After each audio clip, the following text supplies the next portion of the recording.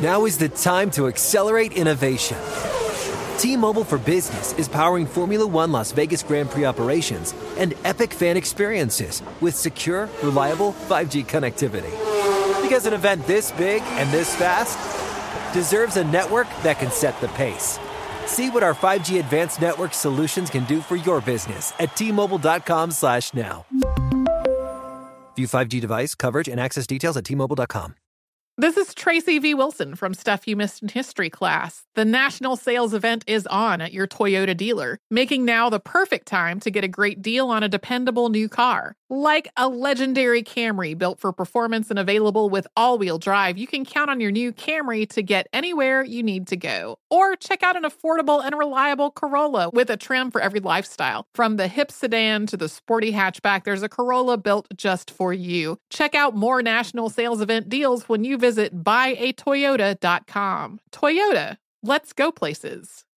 With the best all-inclusive vacation deals to Mexico and the Caribbean, booking your getaway with Cheap Caribbean Vacations means you have more freedom. Whether you want to enjoy snorkeling, endless margaritas, and more, Cheap Caribbean Vacations has your deal for that. Plan and book the exact getaway you want at exactly the right price for you by using our exclusive budget beach finder, or find a featured all-inclusive package to Riu Hotels and Resorts and do your deal at cheapcaribbean.com. This is Dan. Before we get to the podcast, got to tell you about FanDuel. The NFL season isn't over yet. If your season-long fantasy football league just isn't cutting it, get your mojo back at FanDuel.com and pick a new team every week. Joey Watson, Jay Watts from New York, played fantasy football on FanDuel for less than 2 weeks last season and won over $30,000. Join him and the hundreds of thousands of other users who have already won money. Go to FanDuel.com and click on the microphone in the upper right-hand corner. Use our code AROUND and sign up now.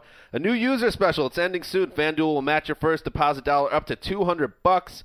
That's $200 free. Offer is only good for the first 50 people that use our code AROUND. Don't forget to use our code. What is it, Mark? AROUND. FanDuel.com, where every week is a new season. That's FanDuel.com. Sign up today. The Around the NFL podcast cleans asbestos from the factory of sadness. Welcome back to another edition of the Around the NFL podcast. My name is Dan Hansis, and I am joined by a room filled with some heroes. Mark Sessler to my left, Greg Rosenthal to my right. What up, boys? What is happening? Let's be honest, some of the best heroes you've ever been around. You guys I'm not cleaning asbestos in any building. Awesome. What a fun afternoon at the NFL media offices to watch this Cowboys-Lions game especially. Yes, it was the game that saved Wild Card Weekend, and a controversial game at that. I get a feeling that Dino Blandino's got a busy week ahead of him after some of the events of that game. But a big comeback victory by the Cowboys, and today was Westivus, of course, with the Bengals playing their annual Wild Card game. You can probably guess if you're like maybe you're such a fan of this podcast that you don't watch the games, and then is there anybody that's like this, you think? Don't watch the games and then listen to the show to get the results. I doubt they listen to get the results, but there might be some overseas that they don't get to watch it live, but they do listen to the podcast. That's true. So 4 games to get to. This is our Wild Card Weekend wrap-up show. Chris Wesseling, of course, on Westivus, a holy day, he was off. And we're certainly not going to check. That was by accident, but it worked out well. Well, around 8 a.m., we received a color photo on his Twitter feed of what seemed to be a vast Bloody Mary bar at a local establishment. Yes, and it was roughly 8:15 in the morning. I don't imagine that he touched that. I mean, he's not a guy that likes to imbibe, but he is off. We're not going to get him on the phone just to play it safe. But Wes, we can imagine, will sleep with a smile on his face. Almost like he got a Red Ryder BB gun on Christmas Day because we had the Red Rifle in Cincinnati to thank for that. But let's start, as I called it, the game that saved Wild Card Weekend in Arlington, Big D, where Tony Romo threw 2 touchdown passes to Terrence Williams, including one late in the fourth quarter, giving the Cowboys 24-20 win in the Wild Card round, eliminating the Detroit Lions in a wild game that I feel like people will be talking about for a long time. Obviously, you had the controversial flag pickup on the pass interference call that would have really put the Lions in a great spot. And then Tony Romo continues to rewrite the narrative of his career this season, especially the last couple of months. Greg, I'll start with you. Tony Romo leads the Cowboys past the Lions. Is this the new Tony Romo, and does that make the Cowboys a dangerous team here down the stretch? No, they're definitely dangerous. They're an offense-first team, which is what I like in the playoffs. Their defense didn't look great today. But on a day where I thought Romo was outplayed by Matthew Stafford, Romo was the guy in the third and fourth quarter making all the big plays. On 3rd and long, he gets a touchdown. On 4th and 6, he gets the big play to Jason Witten. And for them to win on a day where Dez Bryant didn't do a lot, DeMarco Murray didn't do a lot, and the offensive line didn't play great, and they still come back from 14 points, give the man some love. I feel for Lions fans, though, because for a team that has had no success in the postseason, for most adults living in Detroit and around the area, you've seen nothing. Right. And this was the reversed pass interference call. That's going to be talked about in Motown for months. Well, let's talk about it. Sure. What did you guys think of it when you saw it?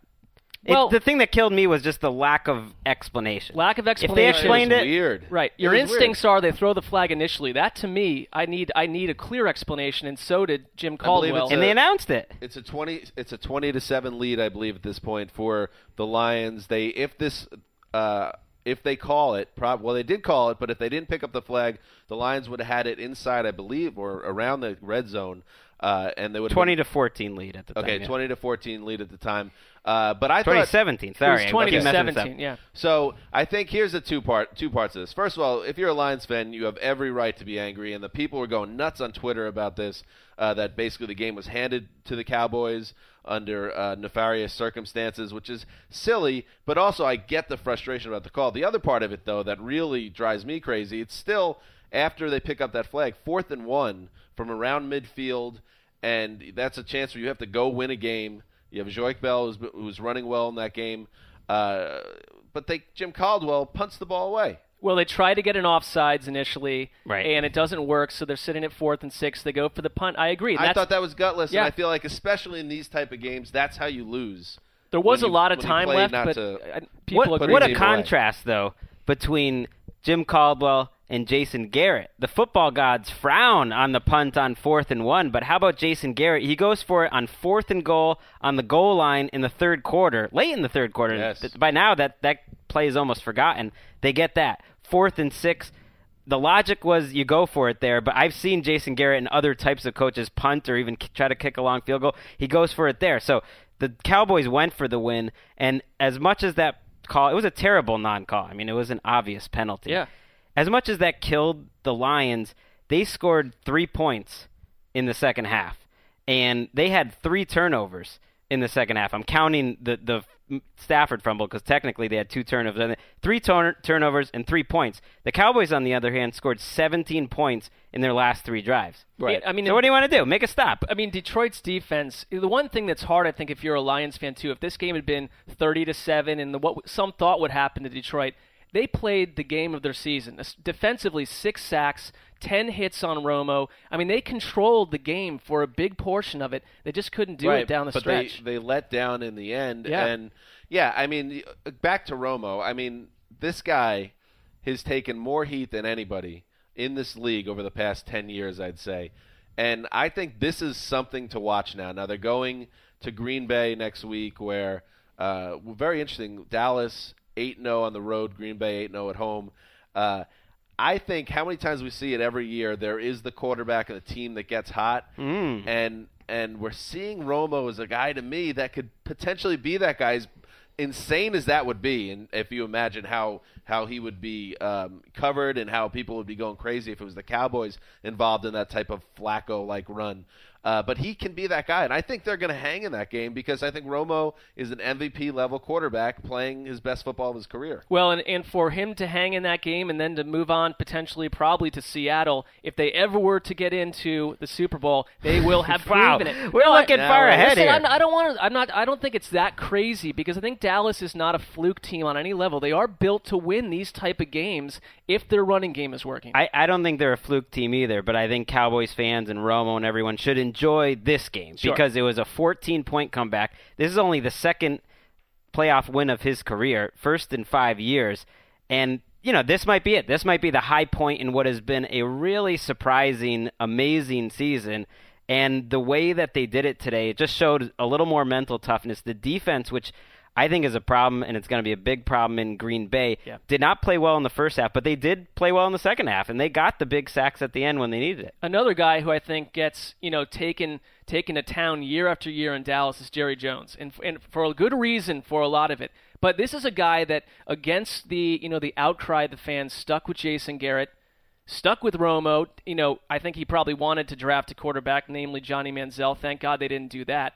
But this is a guy, Jerry Jones, that he's made some bad signings. But you know what? At this point, with the drafting of the offensive line, a little bit of credit to the owner. I think he's finally built a team that he's talked about. It's a nice year. You have the governor of New Jersey bouncing up and down with him in the box. Sure. Everyone's having a great time. Yeah, what is that? It's a little weird.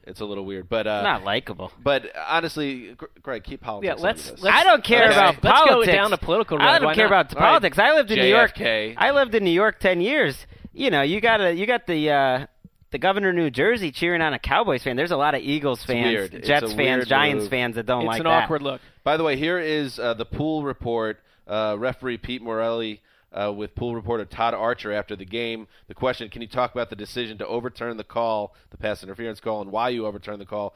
The back judge threw his flag for defensive pass interference.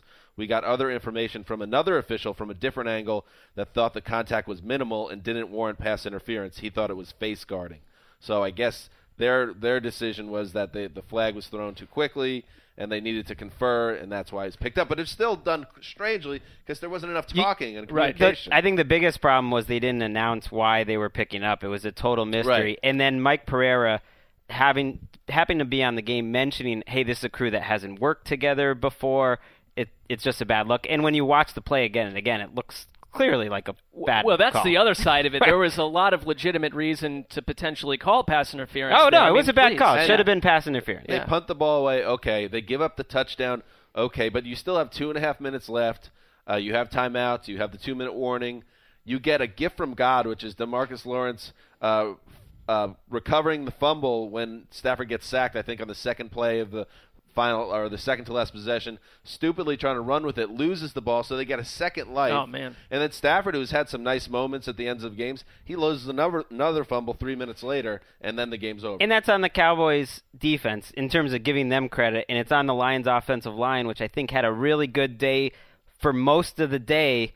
That pressure was getting to Stafford quickly. I don't think Stafford played poorly. I said it. I think he outplayed Romo overall. He had a nice game for the most part. Stafford was accurate, made it 3 or 4 really good plays. He had that play where he ran over the Cowboys defender. I mean, he showed up. The whole Lions team proved that they're more than what I think a lot of people, including myself, thought they were coming into this. I thought when they have a 2-touchdown lead, though, that they'd be able to salt it away with their running game against that Cowboys defense, and you have to give the Cowboys defense credit for getting some stops. And I think it's weird, but the biggest play in the game was the touchdown by the Cowboys at the end of the first half. Yes.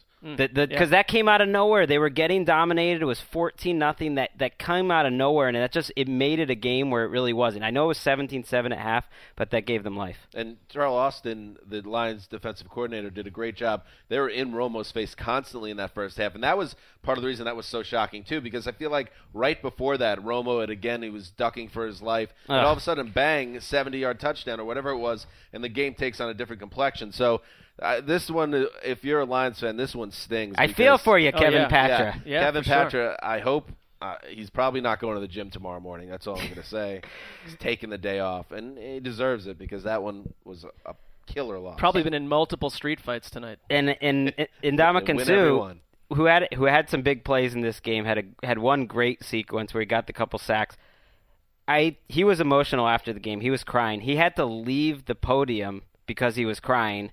And then he comes back a couple minutes later once he composes himself, and he just said, this is a result I never saw coming. Like, he was that confident. And I think he knows that this is probably it for him in Detroit, and they had this great chance, and they had so many plays where if they just made one play, they probably win the game, and they didn't make any of those. It was almost like the two kind of loser franchises of the last 10, 15 years. And it was just like, who is going to figure out a way not to win this game? And it was the Lions. This is a game the Lions should have won. The Cowboys stole it, and that's the way this game works. You think the TV people are excited about Cowboys-Packers oh my just God. a little bit? That's incredible. We should all be excited about the Cowboys being involved. This is fun. I am. It's fantastic. I am. Ultimately, I'm happy. And I'm not a big believer in, hey, you built something this season.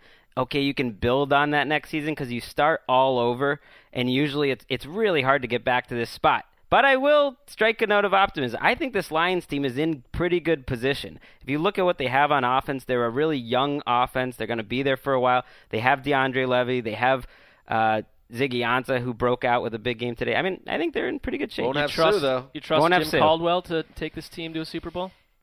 Well, he's gone to the Super Bowl before. I saw him blink on the sideline at one point. It's too bad. Caldwell, you got to go for the 4th down. Ugh.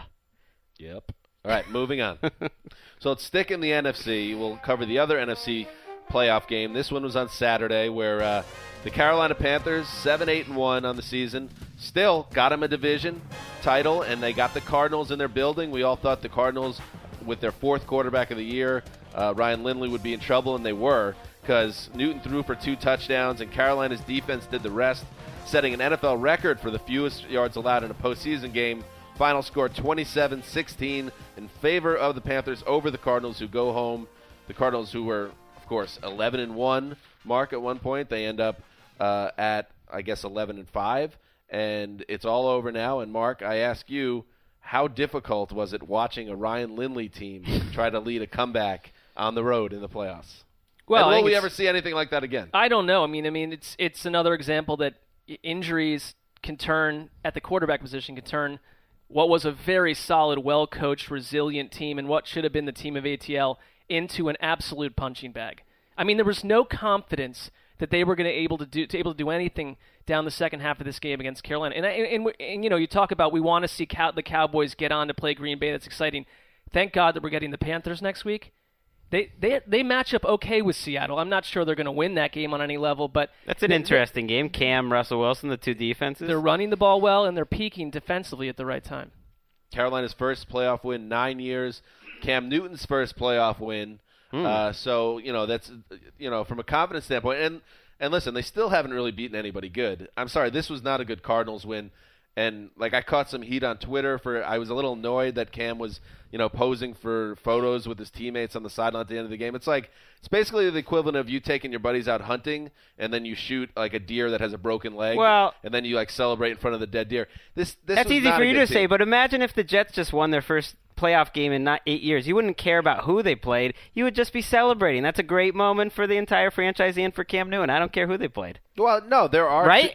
I mean, that's their moment. That's their big moment of the last 8 or 9 years. And if Wes was here, he would agree, and Wes would break out his he's a preening schmo line. And I'm not getting all over Cam Newton about it, but I just want to see Cam Newton and the Panthers beat a real team in the playoffs. They can do whatever they want if they take care of business next week in Seattle. But I'm just saying, come on.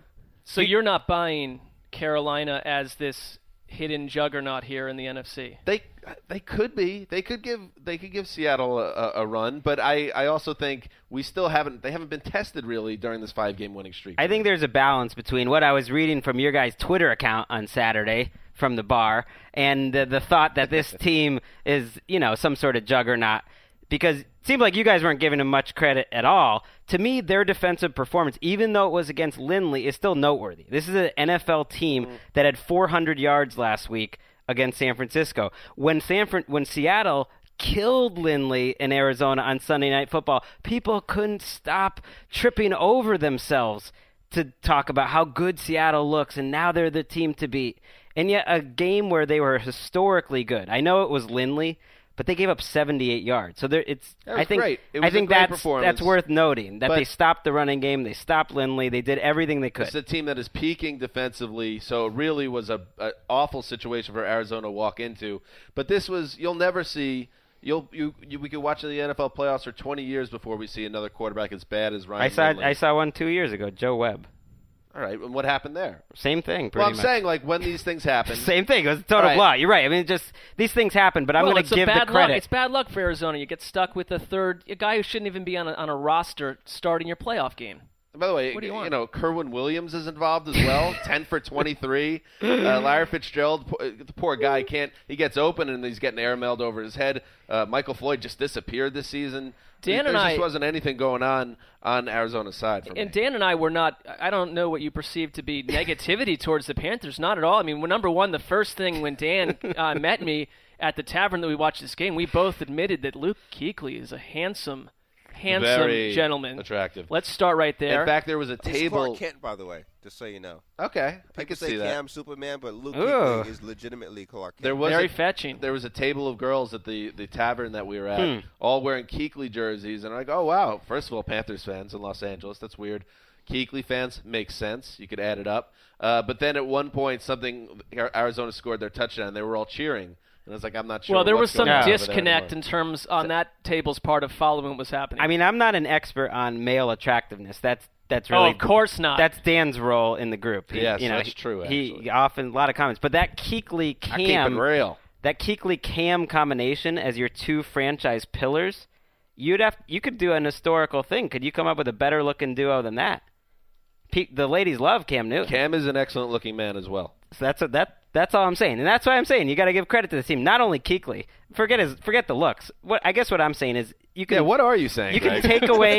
take away the Cardinals' offense, and you can. What the hell's going on out here? You could still point out Thomas Davis is playing like crazy the last 5 or 6 weeks. You can talk about this guy Trey Boston who keeps making huge plays. They do have some guys coming together, and I think they could be a little problematic for the Seattle offense. think we agreed that the defense, number one, good coaching job. They've taken a lot of young, inexperienced guys, and they're playing well. But I look at they're running the ball with Jonathan Stewart, 123 yards on Saturday. But no one had more than 39 yards receiving for Carolina. Wasn't a good day for Cam. It wasn't a great day for him, but also, so you're going to go deal with this Seattle defense next. Number one, they shut down the run well. What do you trust the Panthers to get out of dark corners with a passing game? I don't know. No, Cam Newton needs to play a lot better. He had a C- D+ game. I mean, that's where. I mean, he didn't play well. He would admit that. I actually thought a sideline at the end of the game. I thought he played the greatest game of all time. But see, if you were listening, which you were at bar, you can't hear it. His post-game interview, I was actually kind of impressed with his maturity. In the interview right after the game. With the sideline reporter, when he said, I need to play a lot better, my mechanics were off, I missed too many throws. That was the first thing out of his mouth, was that he didn't really have a good game, but the team, played well. How about Dave Gettleman, the general manager? I mean, this was a team we wrote off at the middle of the season.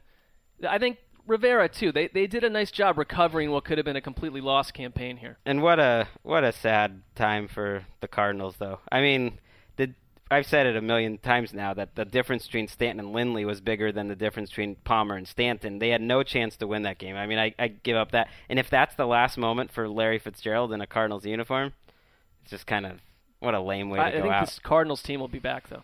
Yeah, it all depends with Carson Palmer's health. I mean, 2 ACL reconstructions now, and he's going to be in his mid-30s. But it will be, I would imagine, it's going to be a breath of fresh air when all these guys get back to camp and you have Carson Palmer hopefully healthy and on the field. A functional quarterback. Because this is not the first time Larry Fitzgerald has dealt with this in his Cardinals career. Playing with these, as Bobby the Brain Heenan used to say in WWF, Hammond-eggers. These type of guys, they're just not going to take you anywhere. What does it's that hard even to watch. mean? A ham and egger? Ham and egger is like they're so easy. They're like breakfast, ham and egg. He's just a workman that he eats breakfast and then does a day laborer's I'm not sure type exactly job. what it means. I love Bruce Arians, but Carson Palmer is going to be 35 years old coming off 2 torn ACLs. I mean, hey, Arians said at the Combine you don't could really play for another 4 seasons. You don't really know what you're going to have with him, so I hope they get another quarterback in there, if nothing else, just so they have an option other than Logan Thomas, apparently, when this stuff comes up. I hope it's not Sam Bradford. Logan Thomas's dad was the real hero here, tweeting from the game, at the game, that there's no way they're making the comeback with this guy behind center. Oh, no. Talking about NFL dads, That's there needs to be like a etiquette class for a handful of NFL dads that just step way out of bounds at various times. Yeah, and he made another reply to someone where he just said, why did they draft this kid? He made a huge mistake 3 weeks ago. He doesn't know what they're thinking. What if we took Logan Thomas's dad and Larry Fitzgerald Sr. and then just got some cameras on him and put him in a house in Malibu? Got a podcast that might do better than ours. Mike Vick's brother in that. Yes, Get Marcus involved. Oh, this is a great show. Yeah. Get RG3's dad in there. NFL now is looking for programming. If any of you guys out there are listening, All in the executives, NFL family. we want Working executive title. producer titles. Or Dan. That's does, where at the least. money is, by the way. Oh, yeah. We just need to get attached to the project and then just cash in on the back end with the DVDs and VOD. Rack up and a all few that stuff. Emmys. Yeah. Oh, Emmy time. That's right. Are the reality shows get Emmys? I'm sure we could Yeah, find Top, a way to Top get an Chef Emmy off always this. says they get a lot of Emmys. That's a reality show. You know, it's a great show, Shark Tank. Have I told you about that? Yeah, we've heard about it once or twice, Dave. All right, let's move on. Let's head to the AFC, and we're gonna we'll start with the Sunday game, which a great day for Chris Wesseling. It is Westivus. The Cincinnati Bengals, for the 4th straight year under Andy Dalton, leave the playoffs after one round. This time it was Andrew Luck and the Colts taking care of business. Luck threw for 376 yards and a touchdown. 26-10 win for the Colts over the Bengals on Sunday in Indy. Mark, you feel strongly that what we saw today is really the last thing the Bengals really need to see from Andy Dalton, right? I don't know. I mean, I'm not sure what the referendum is, what we're looking for with this team. 4 straight seasons. Today's game is not entirely on Andy Dalton, but for everyone that we wrote an article, I basically said, move on from this guy, or at least bring someone in to seriously challenge him, and not some 4th-round rookie. But you got to think about the fact that you have a very complete team here with a lot of talent, that this is the guy that's holding you back. 4.4 yards per attempt today. It's not just a thing. I mean, you get him into a big spot. The Bengals crumbled. They were injury-riddled today. But Dalton, across the way, you've got Andrew Luck and other big quarterbacks around the league that will their teams to victories, no matter who's on the field. With Dalton, he is incapable of it. So how much more does anyone need to see? Do you want to do a 5th season of this? I don't. The bar is so low for Dalton that everyone after the game saying, well, this one's not on Andy Dalton. And I get that, because it's not totally. It was a complete team loss. Everything the Bengals did defensively, running game, everyone's hurt, was bad. It was a miracle that they only lost by 16. On the other hand, he had 4.4 yards per attempt, and after the game, Marvin Lewis said, well, he thought Dalton played a good game, basically, because he avoided a turnover. And if that's the bar for your $100 million contract quarterback, it's like, that's just not how the NFL works anymore. This is if you're a Bengals fan, the frustration is so easy. You know, obviously he's not working with a full stable of receivers, but the checkdowns to Gio Bernard over and over again in 3rd and long scenarios where they're not even sniffing the sticks. And, you know, this is just who he is. It's like he did take a few deep shots, but none of them really came close to hitting. And I will say Dalton really needed Jeremy Hill to deliver a big game, and Hill he wasn't able to do it. 13 for 47. That's not going to do it. He did get in the end zone. He had 1 carry in the second quarter. It was crazy. They went away from him. But when they were running, it wasn't working either. It was 8 rushes for 11 yards for the second and third quarter combined. Well, I think, listen, when you don't have A.J. Green in there and suddenly Vontae Davis basically is erasing Mohamed Sanu, you don't have Jermaine Gresham, Tyler Eifert's been out he's gone for the season. You know, I understand that Andy Dalton didn't have a full helping of weapons around him. And Hugh Jackson, as a play caller, first a quarter and a half, did an outstanding job of mixing in these players you'd never even heard of. They were making plays, but that only works for a quarter or two when your quarterback cannot make plays on passing downs. We shouldn't underrate the people that were out of this game, though. Not only Green, but Gresham, their second leading receiver. Dane Sanzenbacher, who's at least been around, would have been a better option than some of their guys. Marvin Jones hasn't been there all year. Tyler Eifert hasn't been there all year. I mean, that's 4 of their top 5 or 6 receiving options. So it's a disaster. Let me ask you something. So you think that if A.J. Green were in this game, let's just start. I was going to pick him. Well, I did pick them, and number one, I'm irritated that I fell for this because it was ill-conceived on my part. But I'm don't not sure think what you even fell for, because you've been against the Bengals as a team to take seriously all season, and you are no Dalton fan. You've been on the record on that. Why did you even do this? I thought that there was too much of a tipping point of the Bengals cannot win in January, and the same old thing that we say every year. But then that's exactly what happened. They were extremely frustrated, and you cannot sell this fan base on the same formula next season. Here's what happened. These are human beings that had targets today in the Bengals game. Humans with targets. Ryan Hewitt. Targeted. Rex Burkhead. Targeted. Who was great for part of this game. Kevin Brock. Targeted. Brandon Tate. Targeted. Greg Little. Targeted. And Kobe Hamilton. I left out Mohamed Sanu. That last guy. No, he's a real person. He had that 2 guy of them. was made up. He had 2 targets. So, yeah, I mean, here's the thing, and this is why I don't agree with you, Mark, and I'm sick of defending Andy Dalton because I'm annoyed watching him, too, at this point. But this is not the game to bury Andy Dalton's career in Cincinnati, because he was was a stacked deck against him. I'm not saying and a better quarterback maybe finds a way to make it work, but you got to be a damn good quarterback like Andrew Luck maybe, and maybe we should talk about the Colts. We should, but one thing, it's not just this game that I'm saying this. You have a 4-year sample size for Andy Dalton, and we talked about this 2 years ago. He hit his ceiling as a rookie. Yeah, that's what concerns me. We apologize to Colts fans. Yeah, we're going to be talking to the Colts. We're on to the Colts. Talk about you plenty right now. We're going to talk about you all week. You guys. Probably just be talking about Tony Romo. You can't complain about anything when you get Peyton Manning and then he leaves and you get Andrew Luck. I mean, give me a break. We shouldn't talk about you. You guys are so lucky. Andrew Luck is so good. And I wrote about this after the game. It still drives me crazy with jealousy that the Colts fans somehow got Peyton Manning and Andrew Luck back-to-back through just a wild series of events over 1 year. But this guy, and this wasn't his greatest statistical game, but it's just amazing to watch what he does. And there was one play in particular that really put the game really away with how bad Cincinnati was playing. It was a touchdown pass about 40 yards to Moncrief in which Luck faced some pressure. He moved up in the pocket, climbed the pocket.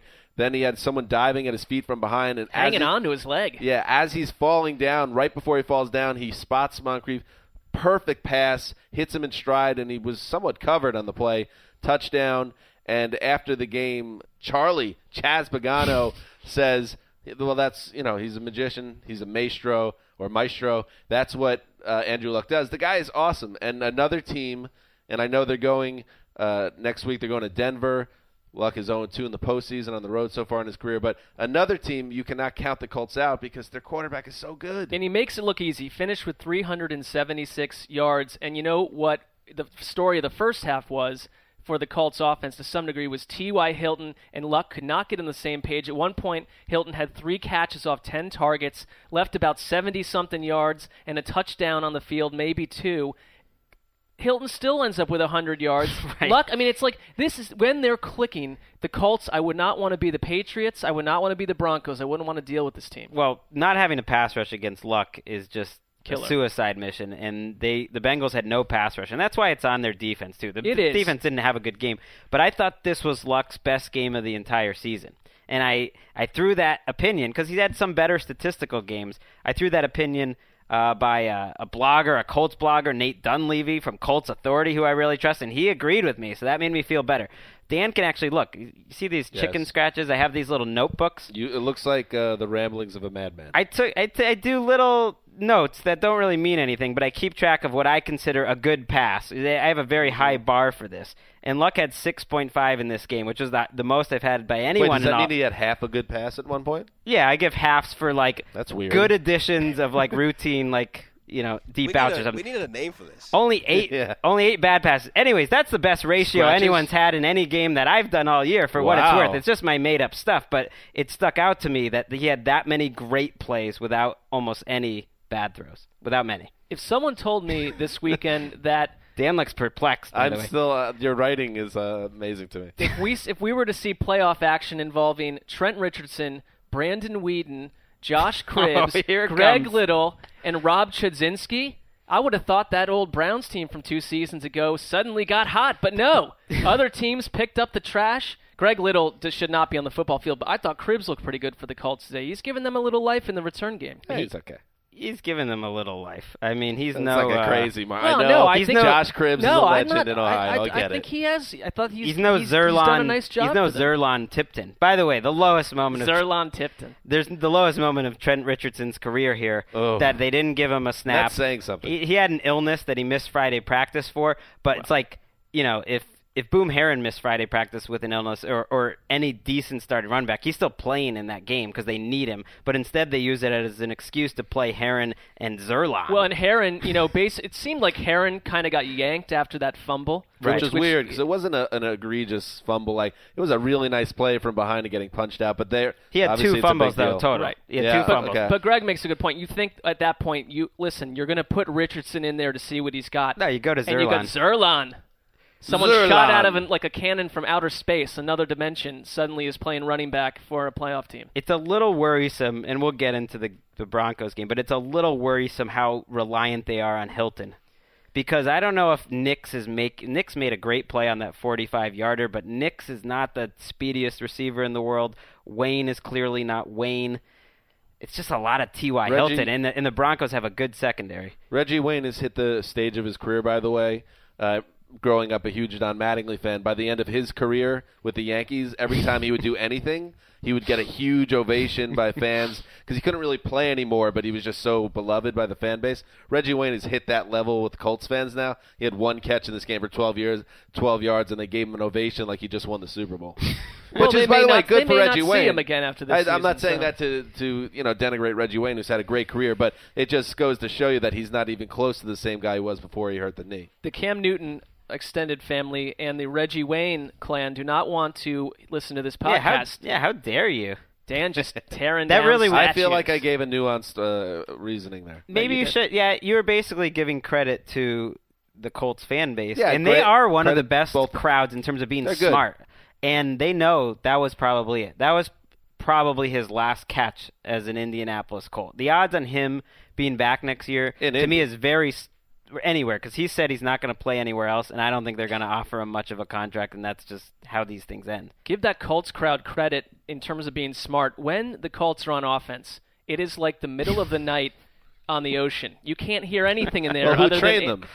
Peyton Manning. Well, fair enough. But, I mean, Andrew Luck, by the way, and we talked about this, the loudest cadence at the line of anyone on the planet.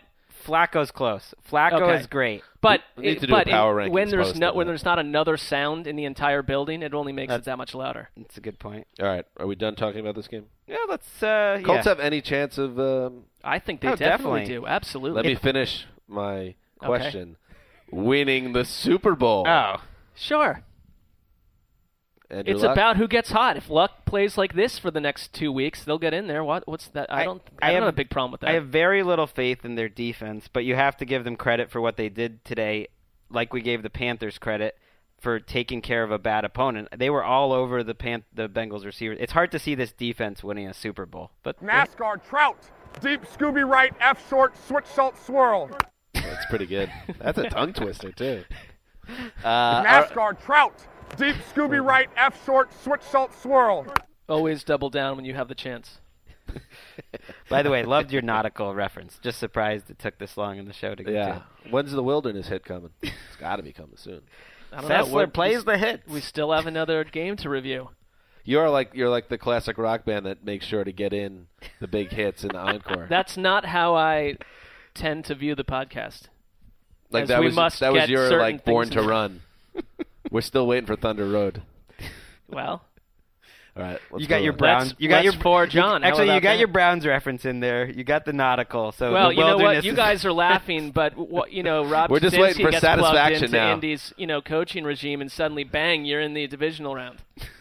You connect the dots. All right, let's move on to the final AFC playoff game. Or actually, it was the first AFC playoff game. It was on Saturday, and it was jaunty. If you're a Ravens fan, Joe Flacco threw 2 second-half touchdowns, and the Ravens took care of business in Pittsburgh, beat the Steelers 30-17 on Saturday night. As I said, Greg, this was a surprise. Well, not surprising to me because I had a hero pick on it. Wow. And did I mention?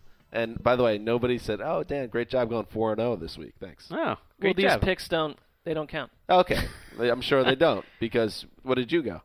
I don't even know. I don't even remember who I picked. I went. What did I go? Oh, this was the only one I lost. 3-1. There you go. Thank you, T. You will have the most hero picks on the year, so that's good. Well, I'm thinking big picture. I'm looking to take you down for the whole season. In the playoffs. Yeah. Anyway, Greg, Joe Flacco outplayed Ben Roethlisberger. The Steelers, it turned out that they did have that last egg in them, and Le'Veon Bell not being involved obviously plays a big part in that. But tell me, how surprised were you that the Steelers played so poorly?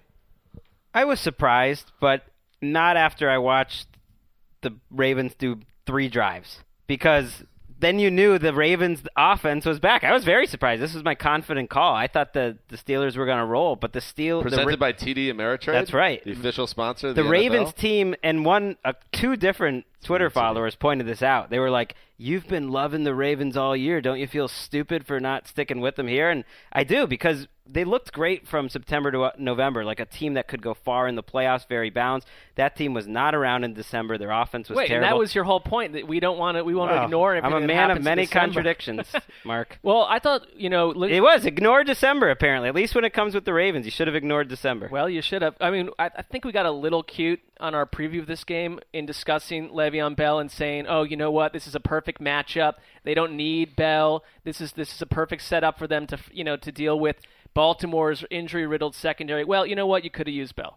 Well, of course. I think he's the best running back in the league. And you're right. We probably didn't take that into enough account. But I give the win to the Ravens offense, and I give the loss to the Steelers defense. The Ravens offense had 30 points in their first 8 drives. This was not a game where the Ravens just they looked like a better team and the Steelers put up a stinker. They looked like two completely even teams matching up, and Baltimore just made all the big plays. The 6 plays where Flacco gets a touchdown on 3rd and goal from the 13. I mean, you expect that to be 3 points. Antonio Brown jumps, should have gotten his feet down in the end zone. Bad throw by Ben there. The Steelers were making all these long drives and then kicking field goals or not getting anything, and that's what killed them. And maybe we should, now that we have another big win in January, this John Harbaugh, Joe Flacco pairing, these guys are business. They have never lost in their first round playoffs. They have a Super Bowl ring. Now they're hot, and they're going to New England. We're going to get to that during the week. We'll dig into that. But they have no fear going into Foxborough. They've won a game in Foxborough to get to the Super Bowl. They should have won a game if they had a better kicker another time in the AFC title game. This team is dangerous, and it's crazy because we were just talking about how they were playing so poorly, and it just shows you how quickly things change in this league. My favorite throw of the week by far was the Joe Flacco toss deep to Torrey Smith. Onions. 3rd and 1 at the Steelers' 34. You're up 8 points. All you need is a field goal. He has 2 guys underneath that looked open, and Flacco just doesn't care. He is aggressive every play of the game, and he goes for it, which seemed like a crazy throw, and he throws a perfect pass to Torrey Smith, who doesn't get his feet down, and then suddenly people kill Flacco for the decision. Give me a break. It was a perfect throw. Sexy deep ball. Sexy deep ball. Sexiest. TD. Completely. Number 1. He's the best. I usually don't give Flacco because Flacco has too much arm strength, so it looks more like a projectile. It has too much power on it, but that was good. That was how about Joe Flacco's body language this time of year? It's got to be off the charts for you. It's pretty good, man. His fans, his teammates love it. It's pretty good. Torrey Smith let him down on that play. And they still got the field goal that put him up 8. And look, you ended up winning the game, and he stayed aggressive. They were so aggressive all game. Like, if he's having a bad game, he's really aggressive, and if he's having a good game, he's really aggressive. It doesn't matter. People laugh at the idea that John Harbaugh said that Flacco is the best quarterback in football, and he's not. Let's start right there. But it is fair for John Harbaugh, who's has a Super Bowl ring on his hand because of his quarterback. Exactly. Totally get it. And he's a perfect fit for this team. Because put yourself in John Harbaugh's shoes. There's no other quarterback that you could imagine that you would not go into war with at this point because this guy's done it and you're completely confident. And the quarterback that he beat in the Super Bowl 2 years ago is part of the reason that Jim Harbaugh was on the sideline watching that game. Nice tie-in, Mark. That's a high moment for Mark, but we got to talk a low moment, Mark. Yeah? What is that? Your Super Bowl pick is officially dead. You have the Steelers and the Saints both gone. Your thoughts? Well, it's troubling. I mean, number 1, the Saints pick turned out to be a reprehensible embarrassment. and another indication that we don't really know anything. Factory of sadness! That's a low moment for TD right there, who has apparently one button on his control booth. Let me try to set you up a little bit. Okay. Are you down enough that maybe you need to take a walk in the wilderness? No, I'm not going to go down that road. Nice try.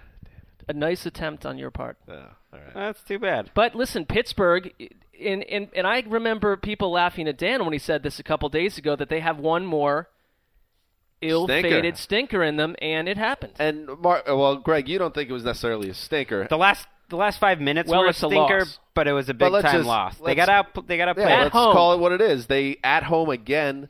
In a game they should have won. They were playing great this entire last 2 months, essentially, with maybe one false start against the Jets and the Saints, obviously, those 2 games. But this team has been playing so well. They were a Super Bowl darling. You do wonder, though, we can't the Le'Veon Bell thing, we got to go back to it. It's just that guy was the engine of that offense. Well, I think their only way obviously we didn't know this going in, but their route to winning this game was in a shootout. And they have the offense to do that. They would have had to win this game 35-31, and they have the team that they could have pulled that off, and without Bell, that wasn't going to happen. One question, if you talk to a lot of Steelers fans, there is, at different periods, mounting frustration with Mike Tomlin.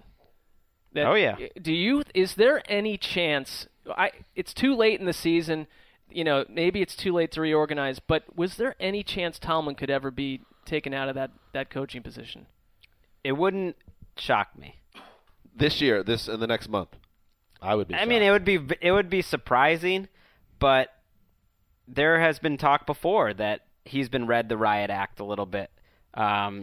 This ownership is not one to make rash decisions, it'd be really surprising, but I don't think it's impossible.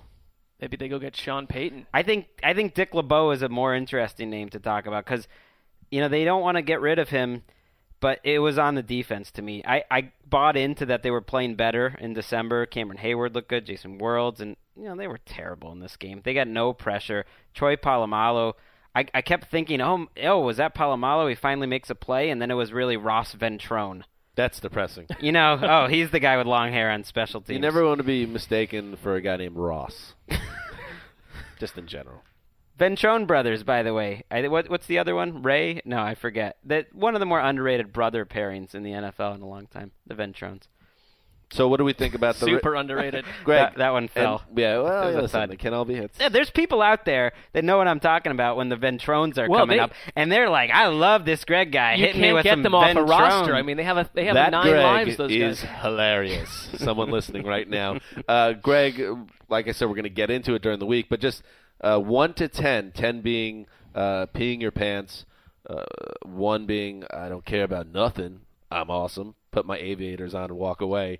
How scared are you about the Ravens going to Foxborough in a spot where they have no fear? I'm not scared of any teams playing the team I like.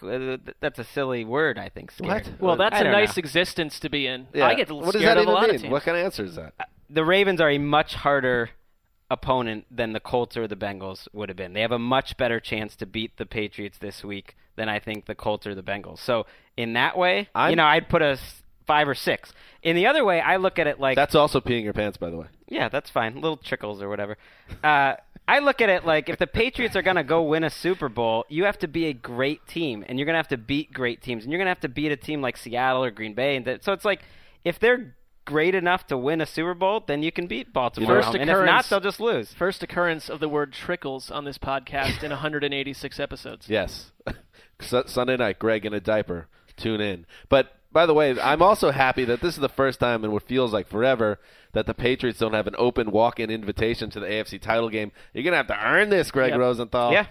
You know what? It reminds me a little bit of 2003 where I think the toughest matchup they had was the divisional round game no one remembers against the Tennessee Titans, who looked primed to win that game, really played a great game. They lost a close one. Patriots survive it, go on to win the Super Bowl. Maybe that happens again. And maybe it does, Greg. Maybe By the way, that guy is still laughing wherever he is. He's like, that Greg Rosenthal. The Ventrones. Knee slapper.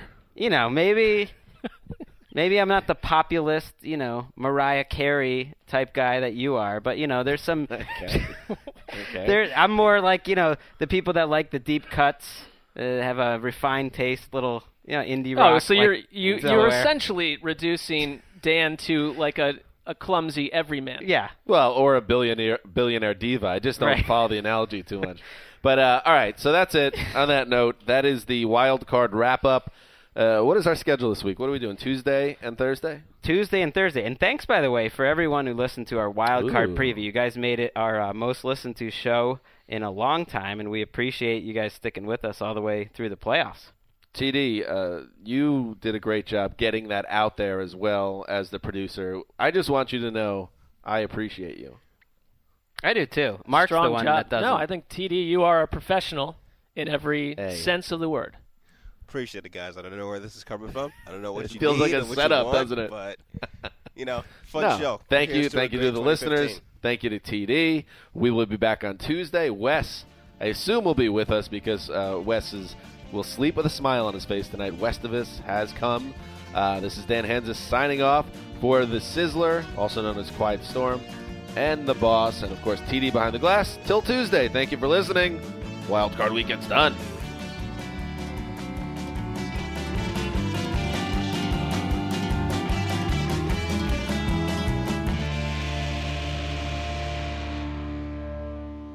Third inning, Derek Jeter in first. Booyah! With the best all-inclusive vacation deals to Mexico and the Caribbean, booking your getaway with Cheap Caribbean Vacations means you have more freedom. Whether you want to enjoy snorkeling, endless margaritas, and more, Cheap Caribbean Vacations has your deal for that. Plan and book using our exclusive budget beach finder, or find a featured all-inclusive package to Hyatt Ziva Riviera Cancun at cheapcaribbean.com. That's cheapcaribbean.com. Introducing the first ever Grand Highlander, a mid-size SUV with the ideal combination of space, performance, style, and advanced tech. The roomy Grand Highlander boasts 3 spacious rows with available seating for up to 8. Its available 362 horsepower hybrid max powertrain unlimited and platinum trims delivers the power, acceleration, and efficiency so your family can take on any adventure. There's even a standard digital key, a panoramic view mirror, and a 12.3-inch multimedia touchscreen, so you always arrive on time. Live life grander in the first ever Toyota Grand Highlander. Learn more at toyota.com/Grand Highlander. Did you know that most salads travel over 2,000 miles to reach your plate? But not with 80 Acres Farms. Their crisp salad greens and herbs are food less traveled, going from farm to store in days, not weeks. They stay fresher for longer in your fridge. My salad lasts all week long, which means less food waste and easy meal planning. Oh, and did I mention there's no need to wash these greens?